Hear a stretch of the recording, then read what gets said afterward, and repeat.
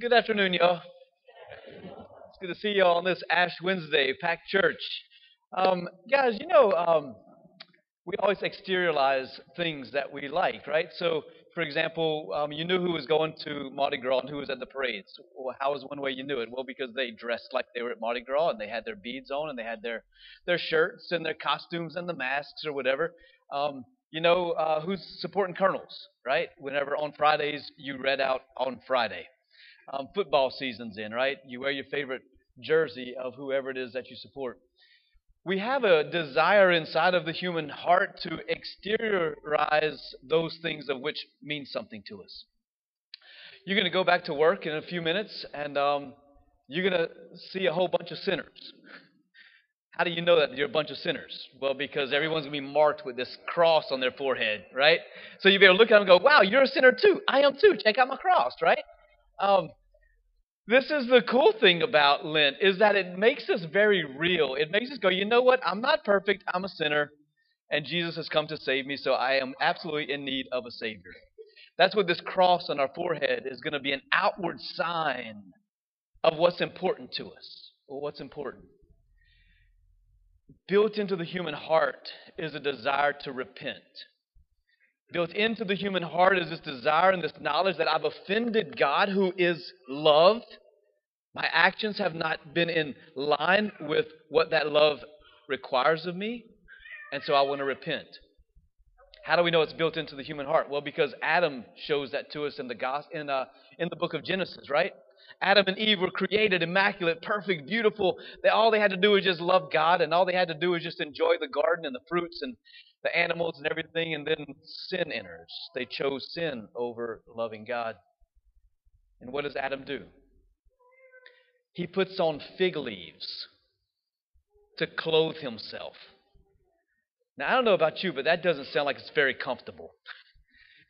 Fig leaves is a sign of penance, an outward sign to say, Lord, I'm sorry for what I've done, and I want to repent. And so Adam puts on this fig leaf for we don't know how much time, but it's an outward sign of repentance.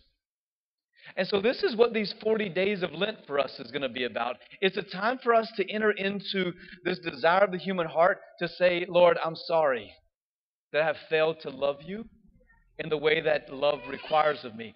That's why Ash Wednesday is probably next to Christmas the largest attended Mass in all of the year. And it's not an obligation. You don't have to be here. But the human heart says, Lord, I want to be here and I want to repent and I want to turn away and I want to live the life that you're calling me to live and I want to live life to the fullest because I know that you are the way, the truth, and the life and that the sins of my past cannot define me and the sins of my past cannot give me life. They cannot give me hope. Sin is incapable of giving us life. Scripture says sin causes death. And we know that within our very heart. That when I've turned to sin, I've chosen death, interior, instead of the life of grace and life that God calls us to. So this is why we're here. Pope Francis says that the church is not a museum for the saints, but it's a hospital for sinners. And so we're here because we need a physician, a divine physician, to heal our hearts, to heal our woundedness. And for us to recognize that, yes, Lord, I'm a sinner and I stand in need of repentance every single day and I need a Savior. And that Savior is Jesus. And we cannot do anything. I can't even repent of my sins without Jesus giving me the grace to do so.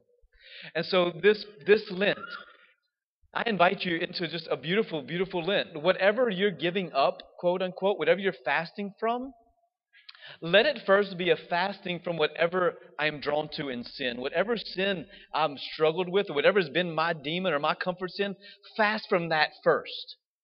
And then fast from chocolate. Right? Whatever our fast is, let it be that which is going to bring about repentance. That's what we're going to say when we put the cross on your head with the ashes. One of the phrases will be, repent and believe in the gospel. That's why we're here, to repent, to turn to a life of love, a life of joy, a life of freedom, instead of remaining in the life of the shackles and death that sin has brought about over the past year within our hearts. And so it's a great day of freedom. This is why I love Lent. We get to be who we're meant to be. We get to fight, as that opening prayer said. You enter into spiritual battle now for Lent, right? The battle begins. You've been summoned by the King to overcome our own demons. He's calling us. Step up. Fast from those things. Put those things to death so that you can live as beloved sons and daughters of the Most High King. To be living in freedom. To be living in the hope of what it means to be called a son and a daughter of God. So this is the great grace of Lent that we get to pray for. So I encourage you, whatever it is that you're fasting from, let it be that which is going to draw you closer to God and His heart and that grace that the Lord wants to give to us this Lent. Amen?